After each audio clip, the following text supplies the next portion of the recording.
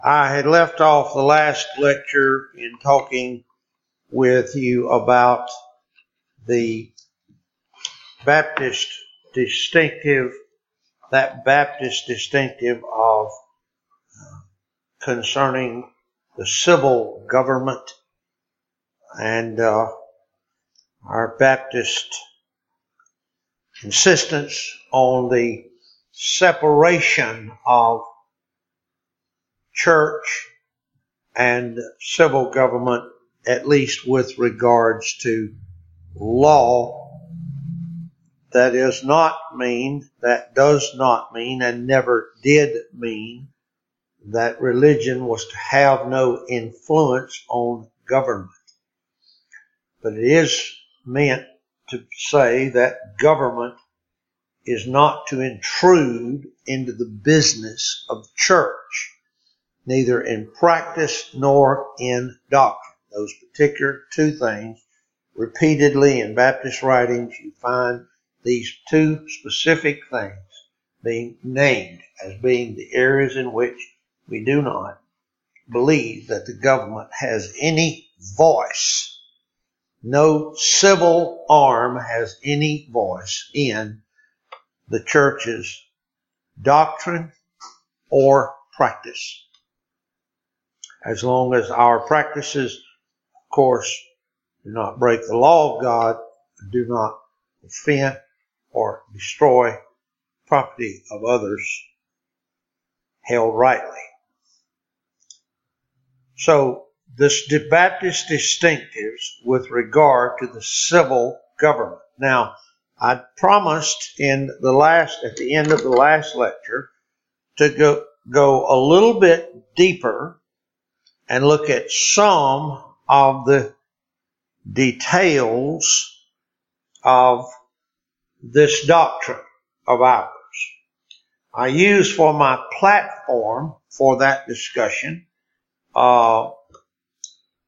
the specific paragraph written on page 173 of William Kroll's book on the Church Members Manual, Section 8, which is labeled Civil Government. And I like his treatment of this. It's very short, it's very succinct, but it's appropriate. And I think for a general study class, it's sufficiently complete. He says every particular form of civil government is a human institution, but the duty of yielding obedience to that under which we live is enforced by the positive precepts of Christianity. Civil government is a human institution, but the scriptures do teach us to obey those governmental entities. Ian, if you would please look at 1 Peter chapter 2 and read verse 13 through 17 for us. 1 Peter 2, 13 through 17. 1 Peter 2, chapter 2, verse 13. Submit yourselves to every ordinance of man for the Lord's sake, whether it be to the king as supreme, or unto governors as unto them that are sent by him for the punishment of evildoers, and for the praise of them that do well. For so is the will of God, that with well-doing he may put to silence the ignorance of foolish men, as free, and not using your liberty for a cloak of maliciousness, but as servants of God. Honor all men, love brotherhood, fear God, honor the king. Okay. Now that is Kroll's proof text, if you please, for his statement that it is the duty of believers to yield obedience to governmental authority. Now, if you will be my armor bearer, Ian, if you'll read for me Matthew 17, verse 24 through 27. He says that this principle he's just set forward and defended with 1 Peter 2 is given, it has an example, was exemplified for us by the Savior and his apostles. He shows examples of where they themselves held to this. All right, Matthew 17, 24 through 27. When they were come to Capernaum, they that received tribute money came to Peter and said, Doth not your master pay tribute? He saith, Yes. And when he was come into the house, Jesus prevented him, saying, What thinkest thou, Simon? Of whom do the kings of the earth take custom or tribute? Or their own children, or of strangers? Peter saith unto him, Of strangers. Jesus saith unto him, Then are the children free. Notwithstanding, lest we should offend them, go thou to the sea and cast an hook, and take up the fish that first cometh up. And when thou hast opened his mouth, thou shalt find a piece of money. That take and give unto them for me and thee. Okay, so here is an example of which he is showing the Lord and his disciples doing what he had set forward as a principle. That word tribute used there is the Greek word. It is actually 2 drachmans, which is equivalent of half a shekel. And then the term piece of money is in that text is a stater, and it equals 1 shekel. There in that example, just an historical note for you there to know that this is real money, pieces of money, real money being paid by them. Now, in the same book, in Matthew chapter 22, verse 15, we have this. Then went the Pharisees and took counsel how they might entangle him in his talk. And they sent him out unto their disciples with Herodians, saying, Master, we know that thou art true, and teachest the way of God in truth, neither carest thou for any man, for thou regardest not the person of men. Tell us therefore, what thinkest thou? Is it lawful to give tribute unto Caesar or not? Verse 18, But Jesus perceived their wickedness, and said, Why tempt ye me, ye hypocrites? Show me the tribute money. And they brought unto him a penny. And he saith unto them, Whose is this image and superscription? They said to him, Caesar's. Then saith he unto them, Render therefore unto Caesar the things which are Caesar's, and unto God the things that are God's. When they had heard these words, they marveled and left him and went their way.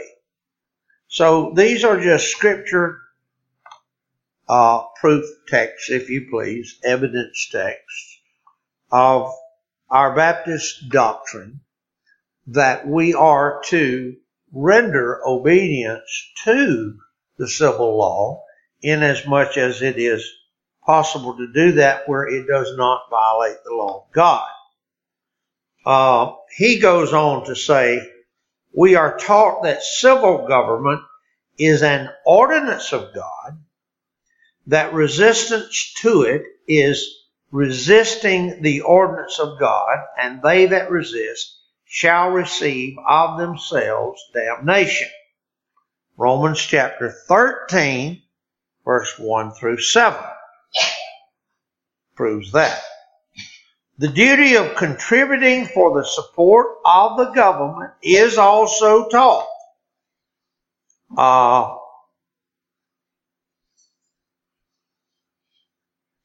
in verse 6 and 7 of that chapter. And prayer for kings and all that are in authority is given to us in 1 Timothy chapter 2, verse 1 and 2. There we're taught to pray for kings and all that are in authority. He says ministers are commanded to inculcate obedience to rulers and to magistrates. And thus that's in Titus chapter 3 and verse 1.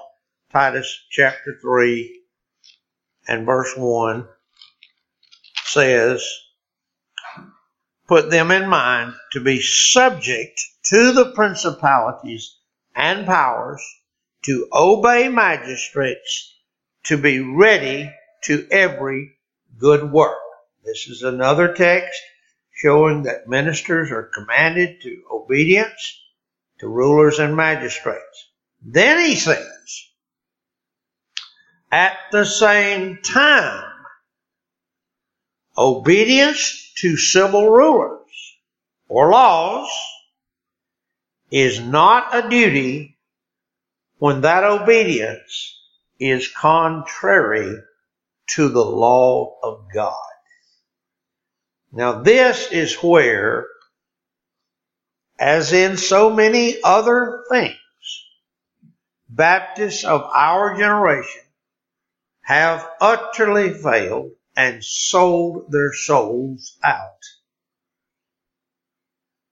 They no longer hold to this, that when the laws of man contravene the laws of God, they're not to be obeyed. To put it in the words of dear old Lester Roloff, when bad men make bad laws, it's the duty of good men to break them. Acts chapter 4.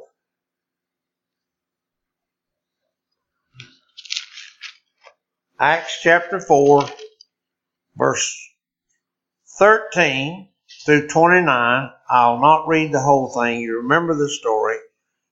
They saw the boldness of Peter and John, perceived they were unlearned, ignorant men. They marveled, they took knowledge of them. They had been with Jesus. Beholding the man which was healed, standing with them, they could say nothing against it. But when they had commanded them to go aside to the council, they conferred among themselves, what should we do with these men? And but it spread no further among the people. They threatened them. They called them. They commanded them not to speak. Verse 18, verse 18, they commanded them not to speak at all, nor teach in the name of Jesus. Verse 19, but Peter and John answered and said unto them, whether it be right in the sight of God to hearken unto you more than unto God. For we cannot but speak these things which we have seen and heard. So when they had further threatened them, they let them go, finding nothing how they might punish them because of the people. For all men glorified God for that which was done. All men glorified God. Through verse, you can go and read through verse 29, where they preached. The fact is, there are times when civil government oversteps its bounds. Civil government was appointed by God to keep the law, to keep God's law, to keep righteous law. But when the lawmakers are corrupt and they produce corrupt laws, then there is nothing to be done but that men should have to break those laws. What are we to do? Peter said. What are we to do, gentlemen? Are we to obey God or are we to obey you? What are we to do? And then Crowell says, it is not the form of government then, but the fact of its existence that renders obedience a duty. Every Christian should be a peaceable and quiet citizen. If he lives under a government in which he has a voice in the choice of civil rulers, he's bound to give it in favor of just men who will rule in the fear of God. A Christian is at liberty to hold an office in the state, we believe, provided its duties are not inconsistent with morality and piety. And then he concludes with this. From these passages and from all the teachings of Scripture on the subject, it is evident that the just rights and powers of civil government are all confined to temporal matters. Now, I just put a little mark there and a note to the side and kind of interrupted his thought for a moment to say this. The rights and powers of civil government are confined to temporal matters. However, it is the duty of civil government to uphold the law of God. Civil government is accountable to God, not to its citizenry as to the source of authority. The source of authority is God, not the consensus of the citizens. Now that is seems like a slight, just a nuance, just a thing not worth talking about, but it's not so. It's very important that we understand. We believe we are not Presbyterian. We're not Presbyterian, and we don't believe in the state, as I said at the very beginning of this lecture, we do not believe that state government, that civil government has any right to pass laws, etc., governing religious life. However, as believers in this Bible, as Bible Christians, we believe that the law of man should reflect the law of God, and that the laws of the civil government are responsible, accountable indeed, to God, that their laws should reflect His. And where they don't, eventually He will destroy that nation.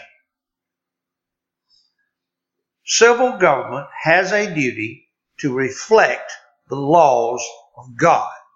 One of the problems and dilemmas that we face today, here, those of us here face in this upcoming election, is if you apply this principle to this upcoming election, you have one candidate who, for all we can see, would be a tremendous asset to this nation financially,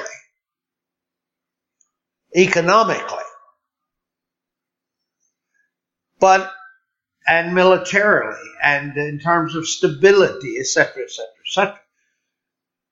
But that candidate is no more fit morally than the other. There's a huge moral deficit on the part of both candidates. And this is the dilemma we find ourselves in, because God has turned us over to our own doings. We have come to this place nationally. We've come to this place because of our sins, because we've rejected the law of God in the churches. But I just want to press this point that I believe, and Baptists have believed, that civil government rules by at God's charge. Civil government rules God-ordained civil government. And civil government, just like the men in it, have an accountability to God. to rule justly and righteously, and that their laws would reflect just, righteous law of God. They have a duty to that. And we should demand of our politicians and our legislators that they do that. Not that they cast laws and opinions based on the consensus of the generality of citizenry, but that they pass laws and opinions based on what's righteous and godly and reflects godliness. Government has a responsibility to God, as do the men who make it up, because government was the ordination of God. His right to rule over men's hearts. I know there could be a lot of discussion of that, but I simply want to make the point that I believe that civil government is accountable to God. Then he goes on and finishes, Crowell does, when he says civil government has no right to interfere in the least with religion, either with doctrines, forms of worship, the administration of ordinances, or the appointment and control of ministers. These are things which God has seen fit to leave to the free action of the human mind and the human conscience. If men, under the pretense of religious zeal, infringe on the rights of other citizens, they may be restrained or punished as for any other crime against the peace and order of society.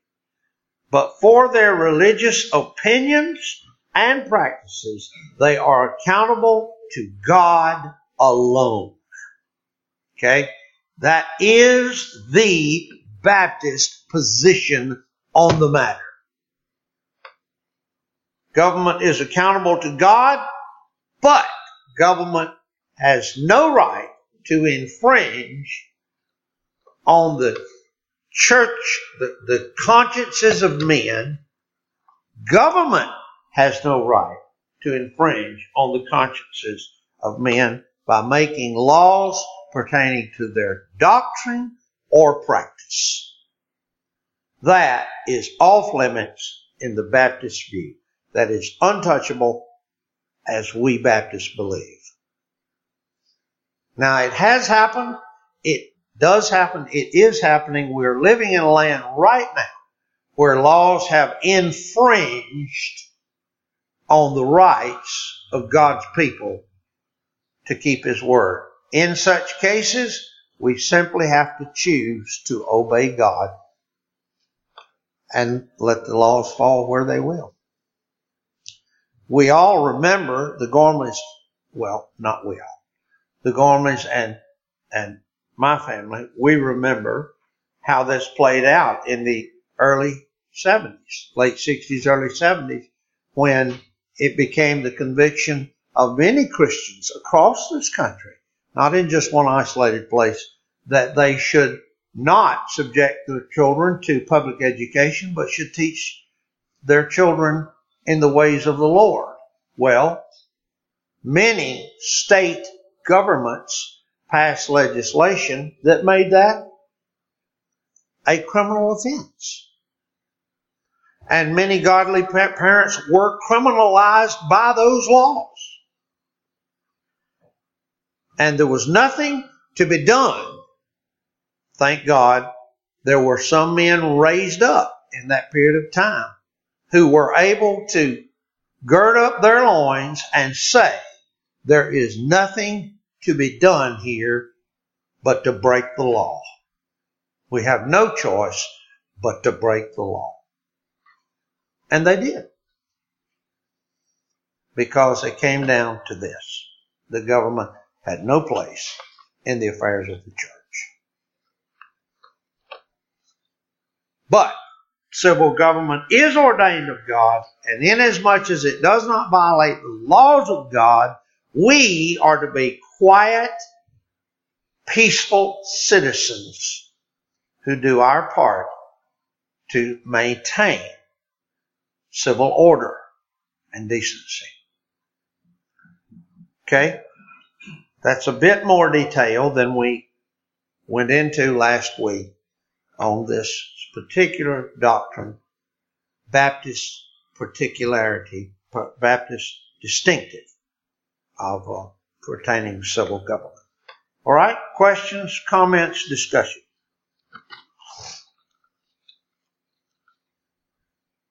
I think it's important that we also go a little bit further than stopping at the point of simply saying that legislation must be righteous. No, it must.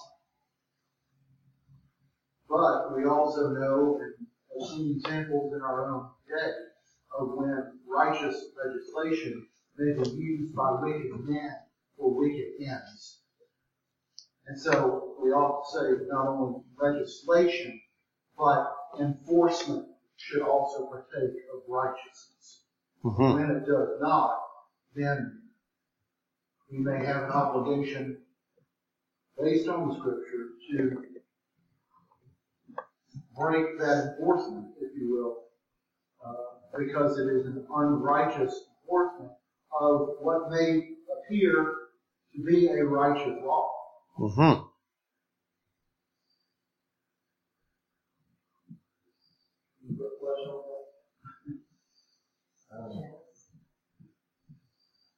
Well,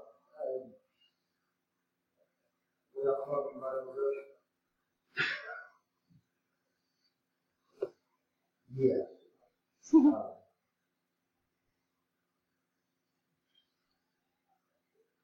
It would be difficult to single out one thing without making it seem as though that was the end of the discussion in relation to enforcement as well as legislation. But we have all seen, I suspect, enough in our own day to know that laws that were intended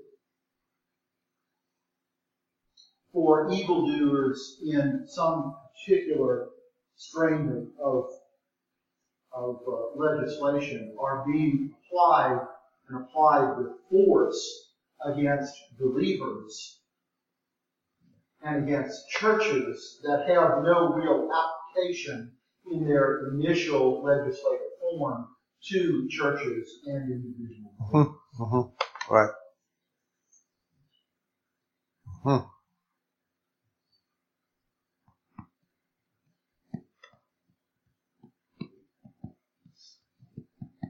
You have another one. I will not even talk about I will say.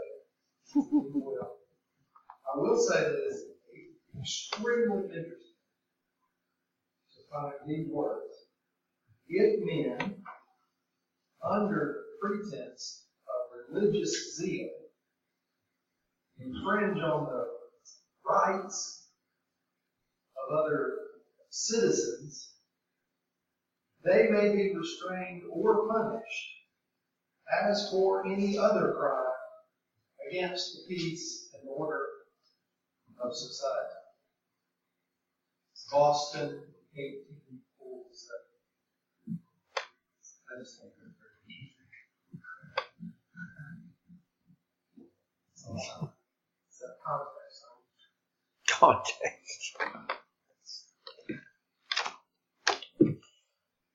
You know, the subject of the Baptist position, or just the Christian position regarding civil government, is a very pressing one for us now, right now, because we find ourselves in a time in a nation where there is a massive upheaval of civil disorder. Is the nicest way I know to say it. Civil disorder is everywhere. It is rampant. And law has ceased to rule in this land. We are no longer a land of law. And we're a land of where every man does that that's right in his own eyes, and that has to be acceptable to everyone else. And we have so much unrest and so much civil confusion and in our nation right now. And I predict and anticipate, as I'm sure you do, that it is only going to grow worse. And that being the case, this whole subject of law and the believer's relationship to civil law is a huge subject right now. Very pressing, very pertinent, and is going to be more so as the days go forward. And it's critical that we have, as believers, that we have clear convictions, and that we stand together in those convictions. You know, the old joke, kind of a laughing little adage says we need to hang together or we're going to hang separately. I'm afraid there's a lot of truth in that. We're going to need to stick together and be in unity in our views on these things. But our views have not changed. They're not novel. I would emphasize that. Our views are not novel. These are not new ideas. These are things Baptists hammered out generations and generations ago, and many shed their blood for it. As I had said, I hope that Brother John at some point would have time to bring us a lecture that might emphasize some of the particulars of that. Many before us have shed their blood to stand for these truths, and they're not novel. That is, God's supreme right to rule over men, that civil government is the appointment of God, and that civil government has an accountability to God, not to the church, not to any one particular denomination. It has accountability to God in the Scriptures for its laws and its enforcement of them. It's also, I think, one of those countless great ironies that in our culture of increasing lawlessness, we also have at the very same moment the multiplication of laws to no end. Yes. That's just an old habit of believers. He was saying, and really the title of the points together, that in his lust for lawlessness, unbelieving man has never missed an opportunity to use law for extortion and all of his fellow man. And that's what we're experiencing. Case in point, what you were saying, and this makes the beauty of the Christian in 2024 be very difficult. The CIA is a case in point. Because I don't believe that an intelligence agency, as an agency of a federal government, of a national government, is in and of itself wrong. In our technological age, I think you can make the argument it's absolutely necessary, but it is being used in such a way. This thing that you could say is good in and of itself is being used in such a heinous, sinister, wicked way that what does one do? What does a Christian do in this situation? And it grows so slowly, it's like another legal term for accretion. That the shore of that stream, the water line, it just bumps up against the stream slowly. You don't see the little bitty grains that are accumulating, but there is a bank accumulating slowly but surely by the process of that water. And these otherwise legitimate organizations and functions, laws that are in themselves not necessarily bad, are being used in such a way that there is this overreach, this oppression, this infringement of religious liberty that is growing. It's quietly and sinister. It's dangerous. It's difficult. What do we do? Combat.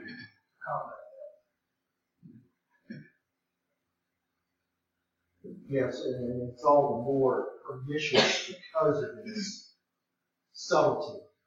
Subtlety. Yes. Is that what you said? Yes.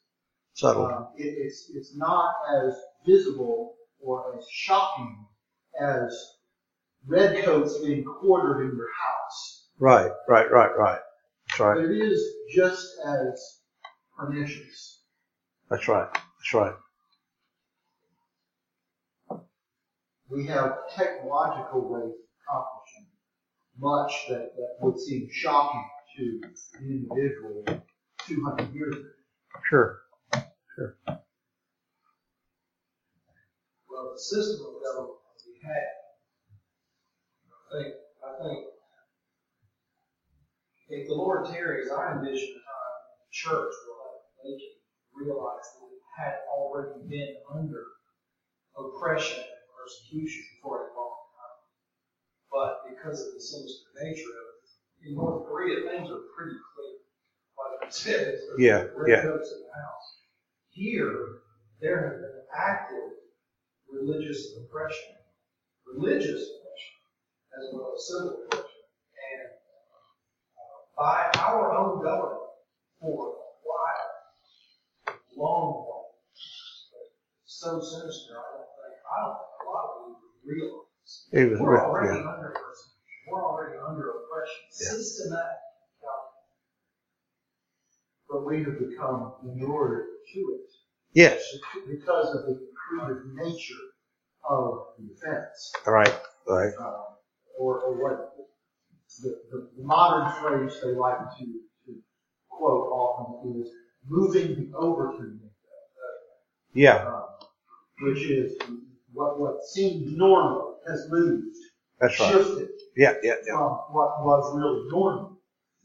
And this is now normal when in the past it was beyond the pale. And so now we are, as Luke says, in a situation where we have been facing a religious oppression for generations, literally. Yeah. But we fail to recognize it as that. Right. And we desensitize this. Good way of putting it. We're to the point where it makes no impression upon us because we've grown so used to it. And we see no reason to push back against it. Right. Well, the cost for pushing back would be enormous. I would argue that the reason, the single greatest mechanism for identifying civil oppression is personal holiness. The church lacks the godliness because it lacks the clear vision of what godliness really is. It has been lulled to sleep by its own immorality. And it lacks the ability to recognize the oppression. Sure. If the believer, the Lord would send the Bible, the church had a clearer vision of what righteousness was, then it would find it easier to recognize. It's not just a matter, we have a conference. We could put a conference together on civil government and religious liberty. I mean, that's all great and everything.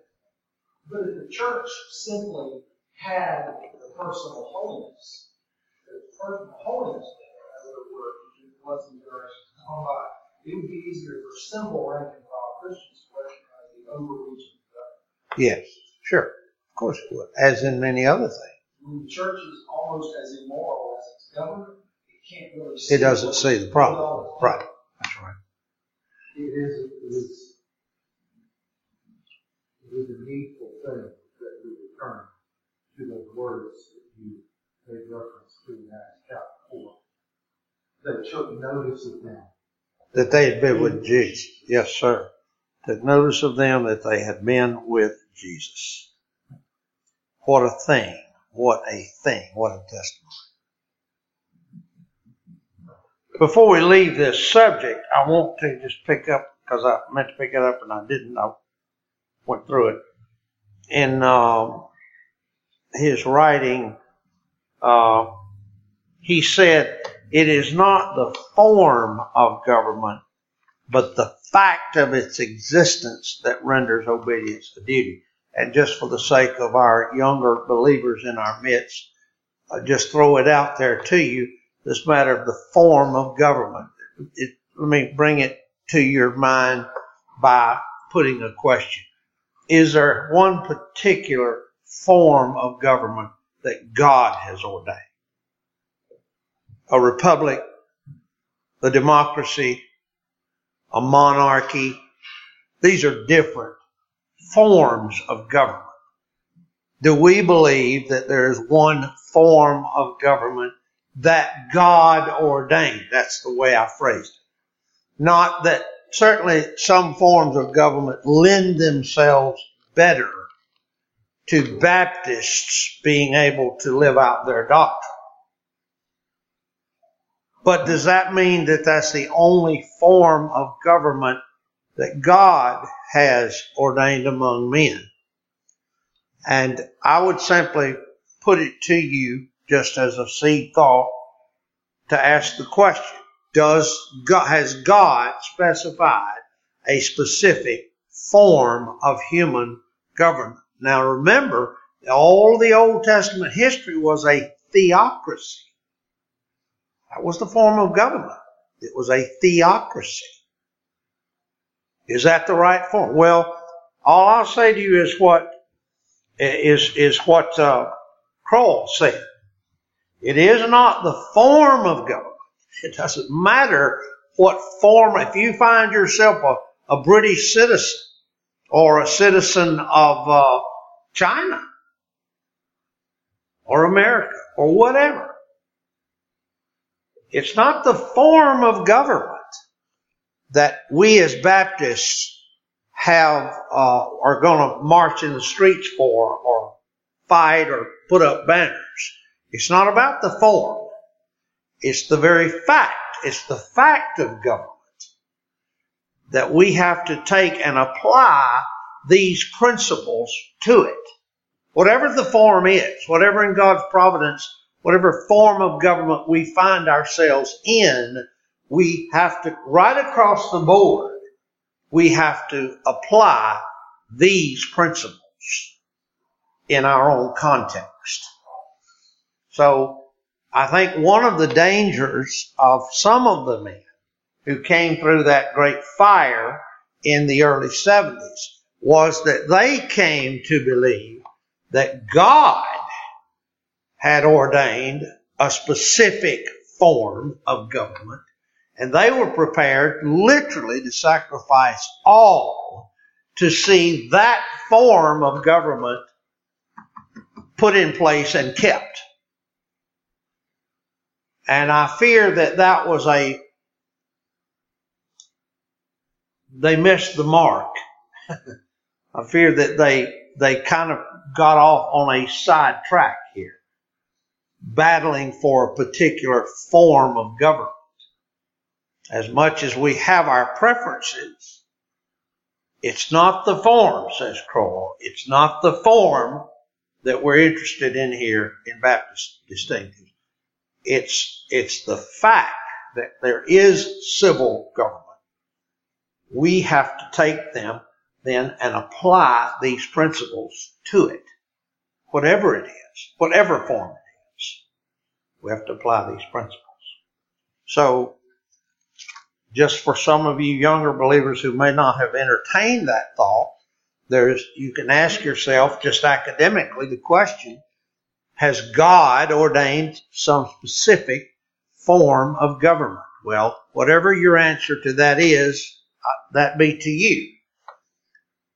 But we can agree that whatever form of government we find ourselves in, we have to apply these principles to that form, wherever it is.